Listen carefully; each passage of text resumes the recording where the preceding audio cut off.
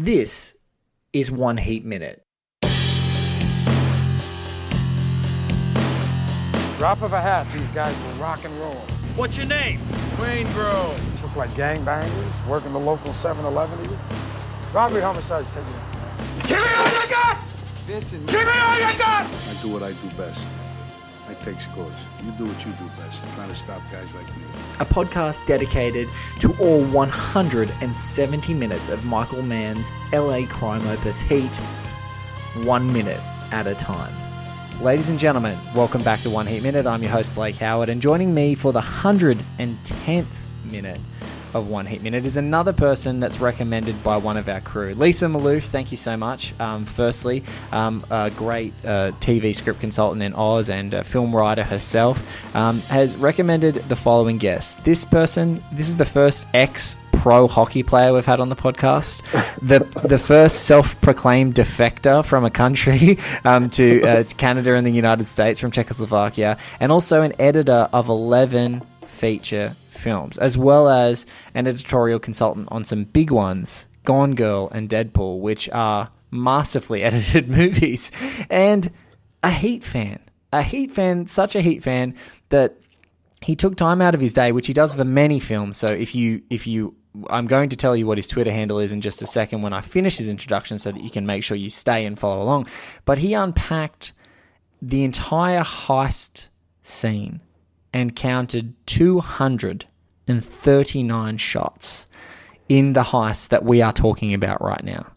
And in this very minute, the great Vashi Nedomansky and I are going to talk about 31 or 32 edits that happen in this, more than one every couple of seconds. Vashi, welcome so much. Welcome to One Heat Minute. Thank you so much for being a part of the show.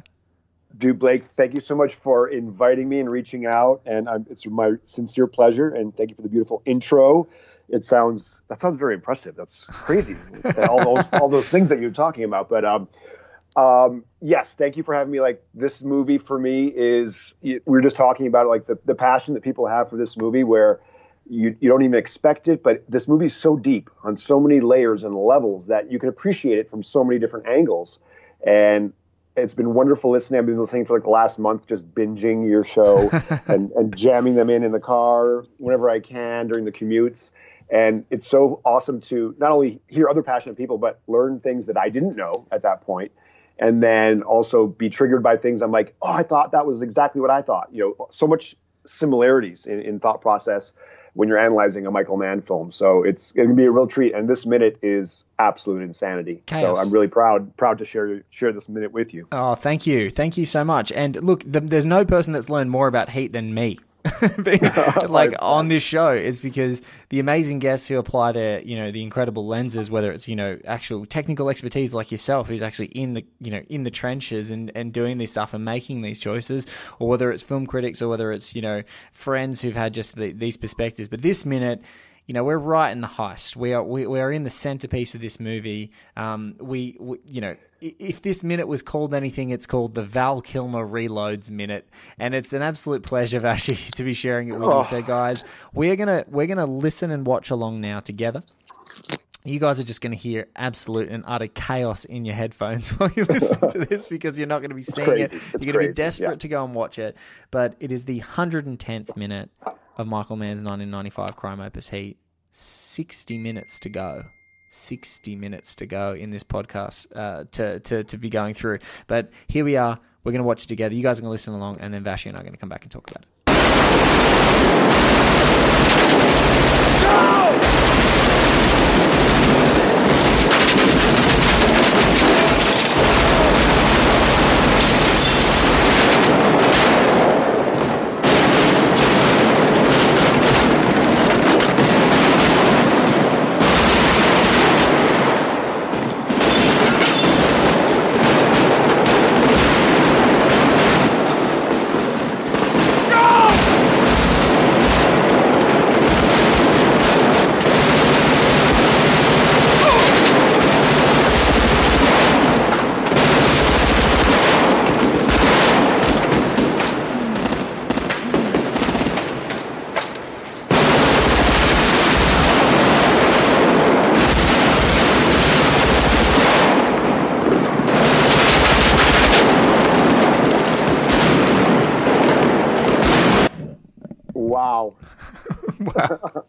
Wow.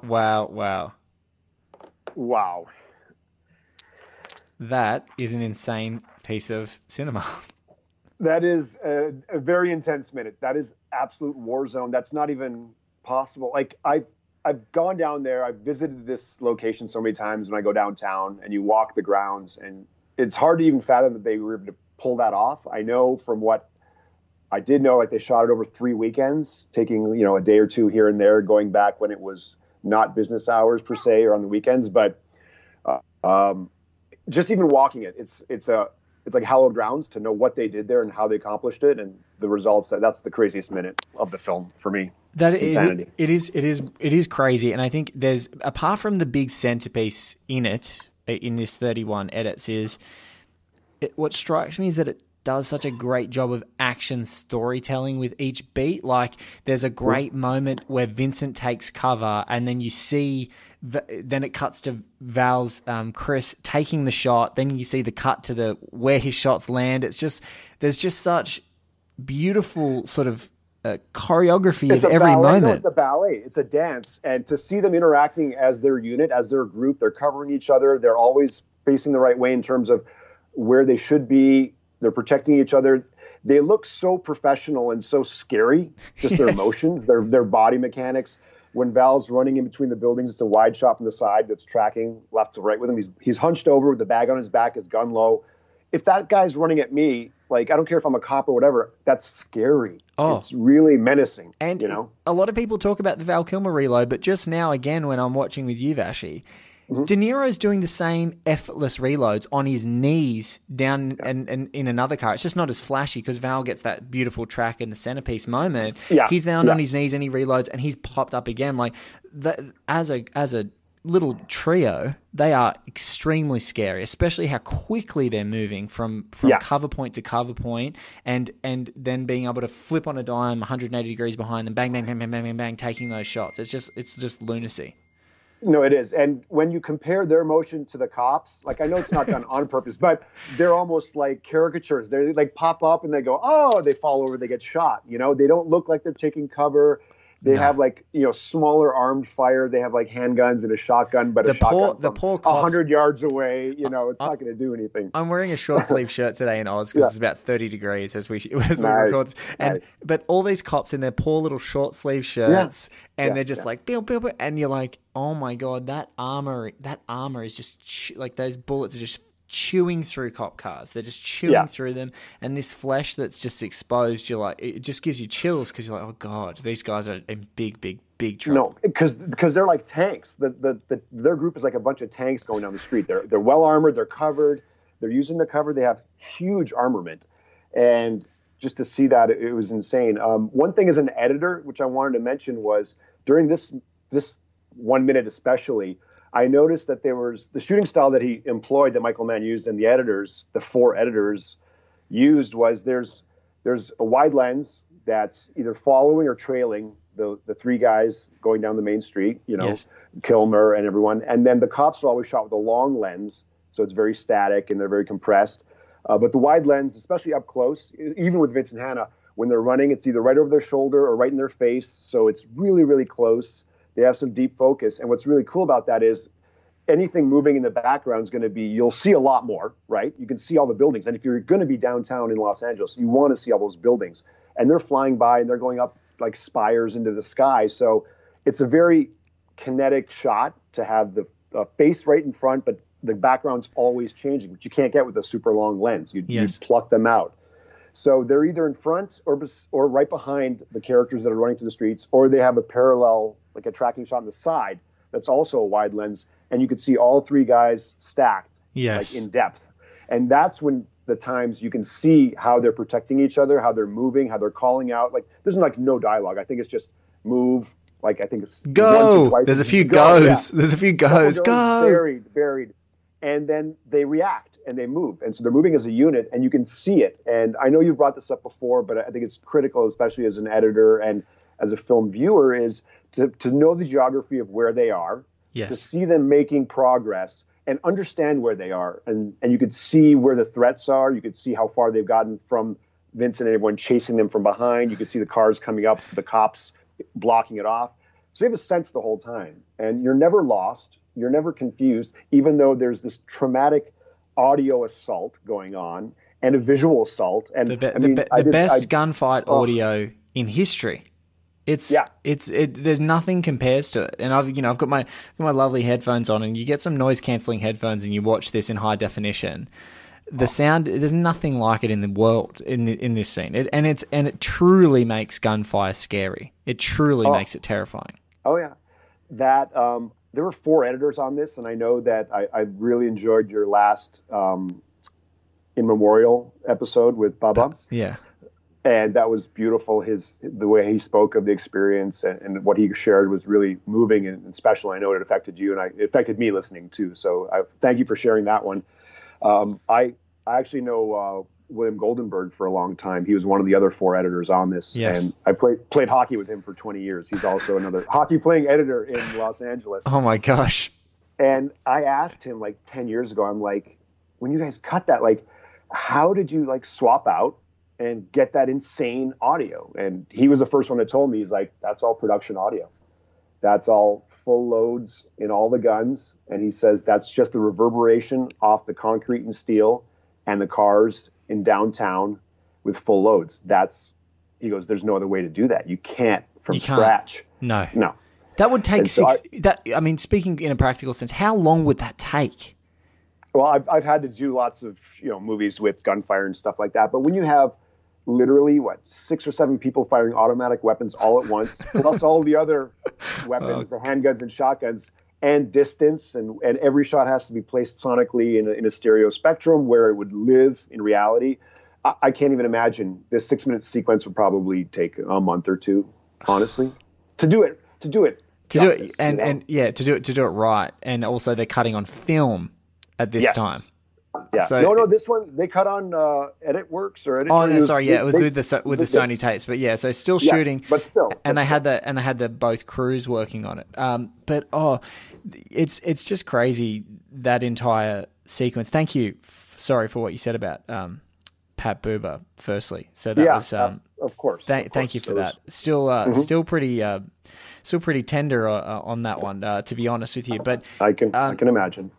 There's a shot, and it's in the previous minute, where I got a funny tweet, and because we're going to go pretty much live with this, someone tweeted at me, said, we shouldn't glorify gun violence, and then also me, and then they just posted that picture that I posted of Al Pacino like firing, and the beautiful shot, as you talked about, that wide angle that's facing front on, that's capturing all the spires and things happening behind him, but you get that like the star of the explosion out of the muzzle. The muzzle flash. The muzzle flash. Yeah. On my image that I created, I chose every frame where there was a muzzle flash. Yeah. I'm looking at it now. There's 239 shots, and conservatively, I see like 50 muzzle flashes. And again, I'm not glorifying weapons. Like when I enter a movie, I enter a different world. I hold all my suspend all disbelief, and I go for the experience of the communal experience and everything else. But it's just, I'm scared watching this. I'm terrified. Like, I can't even imagine. And I don't know if you've been on a movie set when they're shooting like not live rounds, because I've done that on films, but even like full loads. It is so deafening, so loud and scary that it's ridiculous. I was actually, a couple years ago, I was shooting a documentary, and we were following 2 Navy SEALs around that came back, and they had PTSD, and they were reintegrating into society. We went to a gun range, and I was one of the camera operators, and the guns, they were firing M16s and AR-15s, and one of the bullets I was filming hit a metal target and ricocheted and hit me in the chest. And it was a fragment of the bullet, and I was filming, and it just went zip, and I was actually, the camera recorded the sound of the fragment going zip, and it hit me in the chest, and I went, oh! And so it was embedded, and I was bleeding. And then the other cameraman was Dana Gonzalez, who is an amazing cinematographer that's done Fargo and Legion and everything else. He also got shot in his knuckles with fragments. So at that point, what were you two doing? We were on the gun range, and they said, stay away from the 90-degree axis. And we got close enough to the 90-degree where the shots... It can be a problem, yeah. Yeah, where they ricocheted 90 degrees to the side, and they hit us. After that, I ran to the shed and hid in the shed and shot from there out the window because I was terrified. I'm like, I got bullet, and they had to pull it out, and it was bleeding everywhere. But and that was real live fire, and that was so scary and loud. But this scenario here in Heat, with that many guns, that many people, that much reverberation, and that sound is contained between those buildings and in those, hall alleys and hallways and nooks and crannies. That's why it sounds so massive, and you could not recreate that. Back to that original point. No, it had to be production audio. It's so funny. It's so funny, Vashi, that you said it, is because the only thing that I've got in my life that I can even imagine it for, and this is why I appreciate it so much, is I went to Thailand on a holiday, and I went to a gun range. And so different to Australia and America, there's no, like, you go to Australia, you've got to have checks. There's very rare gun ranges. We don't have automatic weapons, so, it'd be a rifle gun range, etc. In America, you need, like, driver's licenses and people, sign forms and waivers and all this. Thailand, what do you want to fire? They just have guns laid out on a table. AK-47. I've watched True Lies a few times. I wouldn't mind to hold one of those. And, pump action shotgun. So my cousin and I went into this gun range, and we're like, you just got goggles on. That's it. Goggles and headphones, or the earmuffs. And I remember just firing this thing for the first time, and I was staggered by the sound. Like, I was just completely blown away. And I was like, it doesn't sound like movies have sounded. And I can't imagine, and even earlier in this minute, the thing that blows my mind is, like, I can't even imagine what it would be like for a real life soldier or a real life police officer, or even these guys firing from in a car. No, I How unbelievably deafening would it be to be in a car with one of these guns going off? I know. They really do it justice in this entire sequence, and this whole thing about the 239 shots in the entire 6 minutes is that first gunshot when Val Kilmer pulls his gun up, he shoots first. Like, it goes from silence to absolute mayhem for 6 minutes, and then there's the shot at the end, which you'll get to, and then it's silence again. And that silence at the end is so rewarding. It feels like you've been through this entire adventure. You've been along with them the whole time, and you're just exhausted.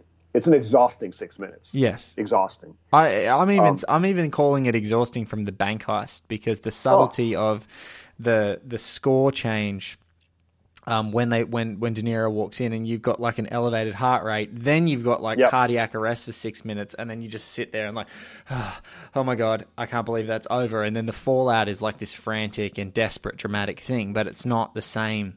It doesn't have the same visceral quality as what we're talking about right in the thick of this at the moment. No, totally. And I think that speaks to the entire film, obviously. The craftsmanship and the actual craft work from every department to create this masterpiece is insane. There's nothing thrown away. There's no extra shots. There's nothing that's done half-ass. Everything is, like, perfection. And I edited David Zucker, the director of Airplane. I edited his last feature film, and I got to be in a facility where Michael Mann had his office, De Niro had an office, and so they'd be walking around all the time. Well, I'm cutting a comedy, right? And I'm like, and I want to just go over and be like, let's talk Heat and this and that, and I didn't want to bother them. It's not that kind of place. You could wave or nod, but I didn't want to pull their ear at that point. I'm sorry, David. I've just got to spend 3 hours talking to Michael Mann about Heat. So if you could just pause on me finishing this movie for a minute. Oh, no. But the funniest thing is I talked to, I know the editors that worked with Michael Mann on several films, and to the level of perfectionist that he is and how demanding, David Zucker with the comedy is exactly the same. Yes. It's literally 16-hour days. You just go over and over and over everything. And if a film is 6 reels long, 6 separate reels, as soon as we're done with reel 6, we go back to 1 and just start watching. And we're just trying to improve 1 frame off here. This joke isn't working. Why isn't this working? Let's tweak. So it's to that extent. And Billy Goldenberg told me that at the end of Heat, they were working, 16 hours a day, 6 days a week. And, didn't see his family, didn't see anything. He could just barely sleep for 6 hours and shower and go back just to get it done. And that's 4 editors working at that point. And 4 really accomplished editors. Oh, yeah. It wasn't, there's no lightweights. There's no let's just bring someone to do some Billy work. Goldenberg, Billy Goldenberg, Pat Buber, Dove Honig, and I think is it Tom Wolfe? Have I got the 4th? Yes. And correct. So there's the quartet. And go have a bit of fun and write their names into IMDb and just go down the rabbit hole, because look at the accolades, look at the amazing films the 4 of those guys have cut, and they're all And Michael Mann just goes room to room. No, do this, next room. It just circulates, you know? Yes. It's crazy, but that's a testament. I mean, the film speaks for itself, and you could take exactly what you're doing. You could take 1 minute, any minute, and you can see the craftsmanship. You could see the absolute dedication and passion in every frame of every minute. There's not too many films like that, you know, to this extent that are so deep and so layered. No, I think, and that's it's almost like scary to find it, to be honest, Vashi. It's like as we're going through this, it's there hasn't been a minute that hasn't struck me for just craft, for like formal craft, firstly, and then what that formal craft is doing. And you know, one of the insights, I was, you know, obviously insanely lucky to talk to Dante Spinotti, but he sort of revealed. I loved it. Yeah. He talked about Michael having an emotional map that went alongside with whatever he was shooting. So, you know, and that for me was such a revelation in a way to watch his films, is because he's very hyper aware that in all the craft and in all the perfection that there's a key emotional journey that he wants to take people on. And so even in this scene, just everything about it, the stakes are reinforced, and you know, bullets just missing our favorite characters on both sides of cops and crews, and being so sure to make sure that we see what peril they're in, as well as the professional, you know, just the absolute insane balletic assault of just waylaying all these cops who they've got the tactical advantage over. I think it's all those things of such emotional beats. Boom, boom, boom, boom, boom. Like, these guys can't be stopped. They're robotic. These cops are in peril. And that's so important to notice, because, again, as an editor, I'm not just cutting action to be like, oh, that's cool, this is great. I'm looking for eye lines. I'm going for sight lines. I'm going for angles. Yes. You know, they're moving left to right. The you know, De Niro and Val and Sizemore are all moving left to right. The cops are positioned at one end or the other, and so you know where they are again. But yeah, where are your allegiances? You don't want De Niro to get shot. You don't want Val to get shot. But but you know, and then I think you just nailed something that Michael Mann has talked about. Whenever, and this is what I think it's like the gospel of Heat. Whenever a bad guy, Val Kilmer, of course De Niro, Sizemore, whenever any one of them's on screen, you're with them. Yeah, whenever any of Vincent's guys are on screen, you're with them. You're with them, and the wrestle of our emotional wrestle, or our moral wrestle, is like, we don't want any of these guys to get hit, but we know something's going to go down. Like, we know that the consequences are coming. Someone's going to have to pay the price. Yes, you know? Absolutely. And eventually, and you know what? To every extent, every character pays a price of a sort. If it's not their life, then something else is either taken away or ruined forever. So there's no winner per se at the end of Heat. No, you know. And in this minute, though, if we're talking about the emotional flow, we're pretty much, except for that, like a couple of frames of Vincent, this is with the crew, like the tactical advantage, the assault, like their proficiency. Like in the closing stages of the last minute, it looked like, you know, the cops are going to have the upper hand ever so briefly, but as soon as these guys get out of the car, and pretty much we're watching that unfold in this minute, it is all bets are off. Well, when we're right on Val's shoulder and he just is spraying left and right, he's not trying to, in my view, he's not trying to hit a cop. He's just trying to lay down so much firepower, so much bullets, that there's so much chaos that everyone's just going to duck downstream. You know, and everyone's doing that. They're just laying down fire, and so they can just advance a little bit. But how cool they look. Apparently, not cool as in like, oh, this is a cool scene. How calm they appear during this. Is, again, that's scary to me. It's so menacing. There's no, you know, everything is planned out, and it looks like they've done this 10 times, 20 times before, and it's not normal. I remember last year there was a great couple of tweets that went around of Keanu and John Wick 2 firing at a gun range, and with a shotgun, and people like, wow, Keanu. And I just want to ask everyone, go back and just type in Robert De Niro gun range Heat.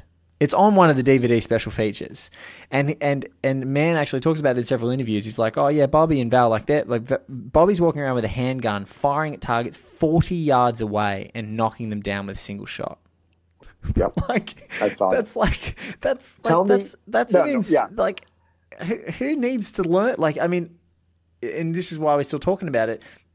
Who needs to do that in this scene for the way that they're stalking through and looking as dangerous as you said earlier, a tank rolling through the streets? That it's important for them to have structured it in this way.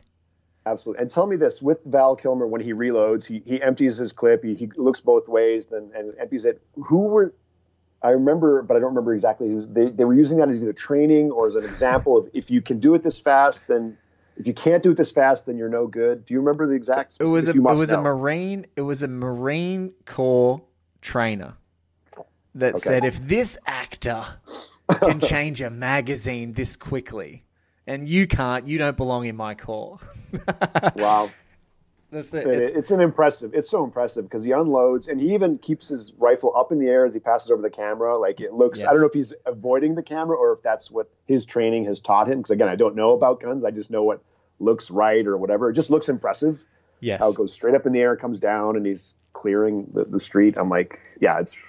I've got a friend. I've got a friend who's a former Australian Army medic, and I remember asking him at the time, because we'd known each other since we were young kids, and I remember after I saw him come back from a deployment, I was like, as a movie obsessive does, I'm like, so now that you've like seen what real combat is, like, what are the movies that actually feel real to you? Like, what? And at the time, I was focusing on war movies. I was doing a bit of study on some war movies, and I was like, well, tell me what movies? And he said, oh, it's Heat.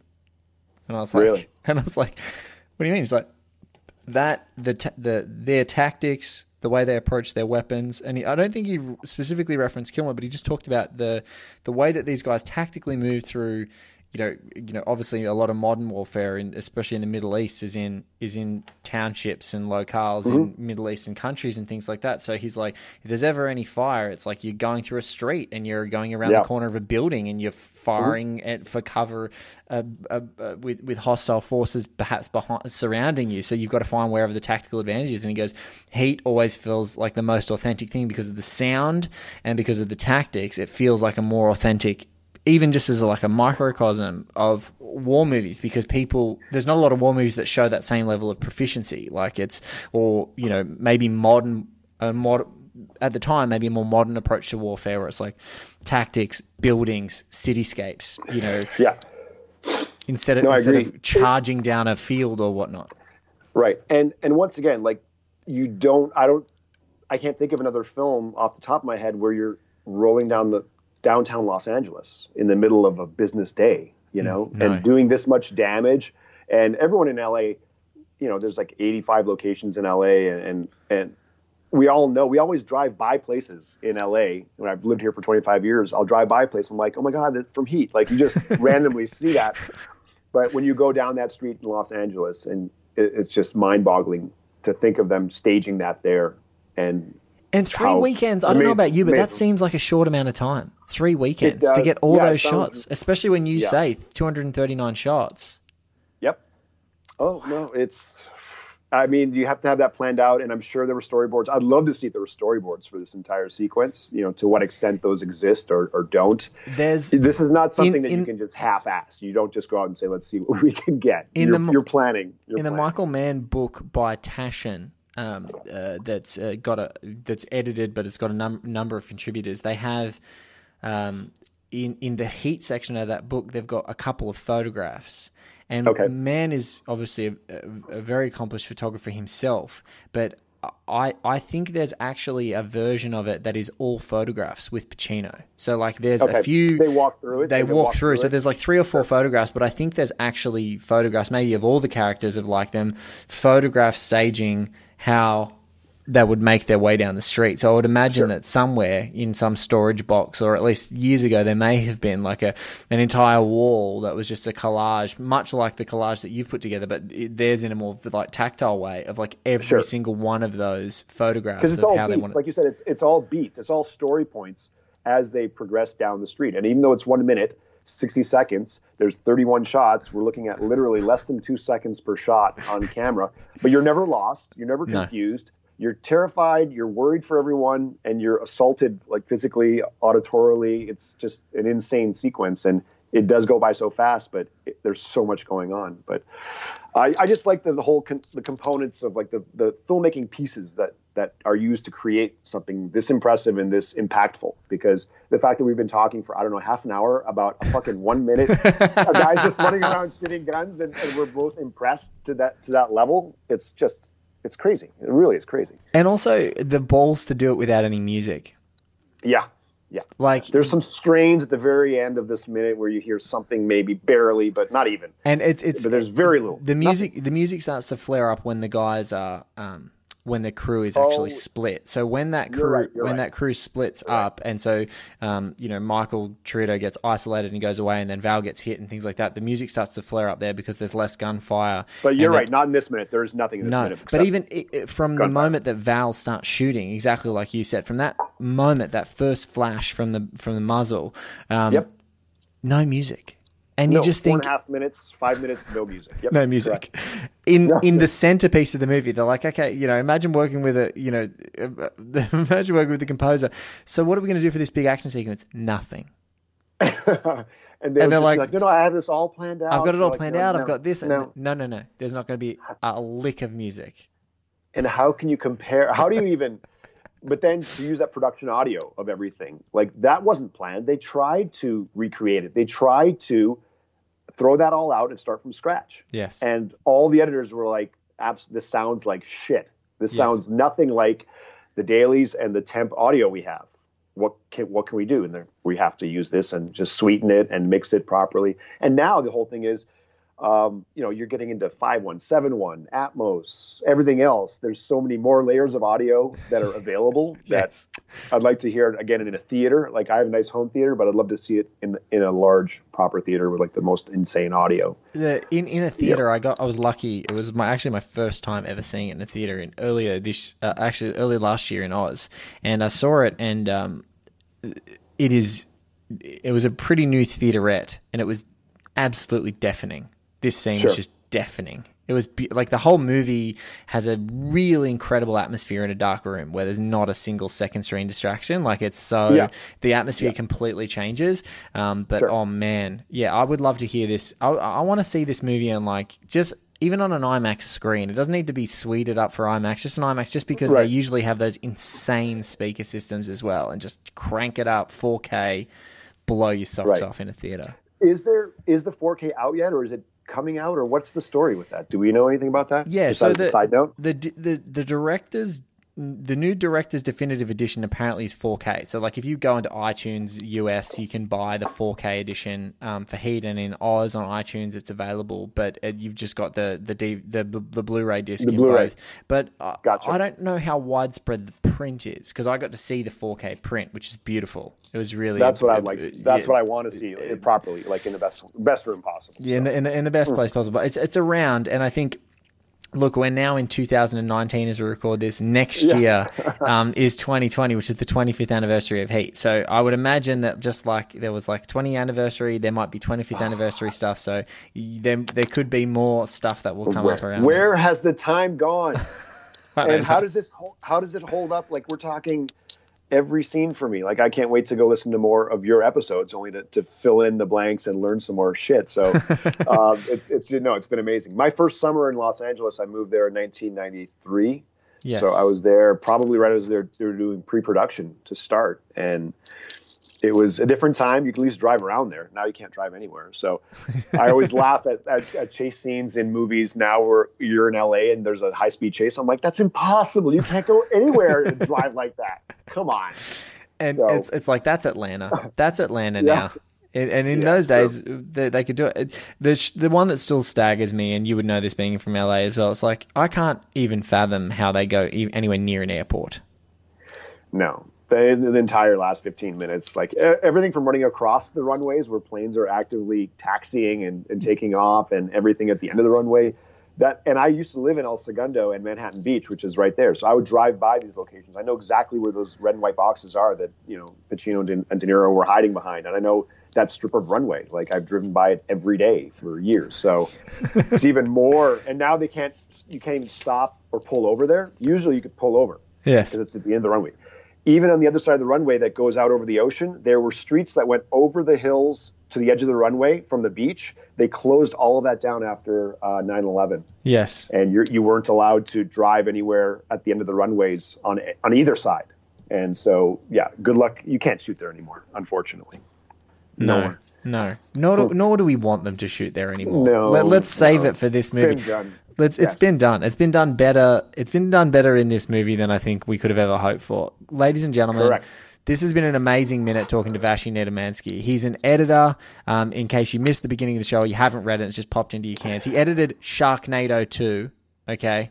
The best Sharknado. The best of all the Sharknados. I mean, but just editing digital sharks flying through the air, you deserve some kind of award. Seriously.